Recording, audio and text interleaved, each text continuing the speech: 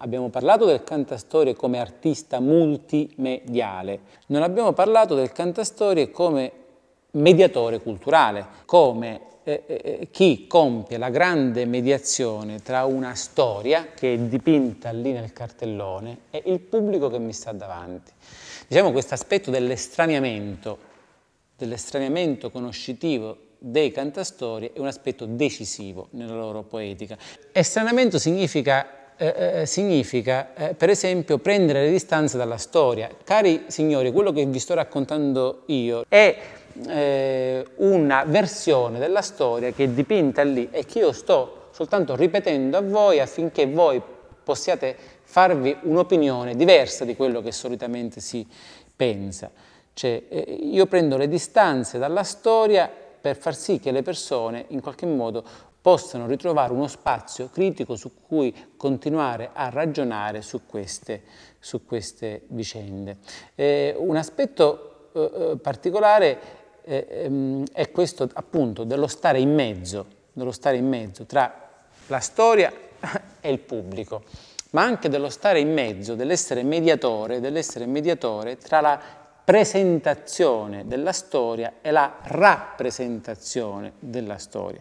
La presentazione della storia è quando, detto con poche parole, il cantastorie dice: allora signori miei, potete guardare nel primo quadro quello che succede, nel secondo quadro quello che sta succedendo. Avete visto cosa è successo l'altra volta a Londra oppure a Cambridge, oppure è successo questo e quest'altro. Io non sto rappresentando, sto presentando una storia che è scritta nei testi che canto, che è istruita, dipinta nei cartelloni che vi faccio vedere. Poi però, quando comincio a cantare, poi devo rappresentare, cioè devo saper fare come attore il maresciallo, la donna, il bambino, i vari personaggi, implicati dalla vicenda. Poi devo essere talmente bravo che devo sapere ritornare al livello della presentazione. Quindi il cantastorie è anche un mediatore tra gli eventi rappresentati e le idee, le concezioni, le versioni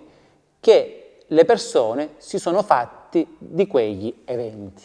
Fin quando un giorno, signori miei, ci disse a sua moglie: basta moglie mia, basta, Anna si chiamava sua moglie, non ci faccio più a stare accanto al continente, troppa nostalgia della Sicilia, me ne voglio tornare da Messina, voglio aprire una bella bottega d'arte con mio figlio e con mio fratello, la Moninna, tante volte dice moglie mia, fai i bagagli che ce ne torniamo subito in Sicilia, finché un giorno si decise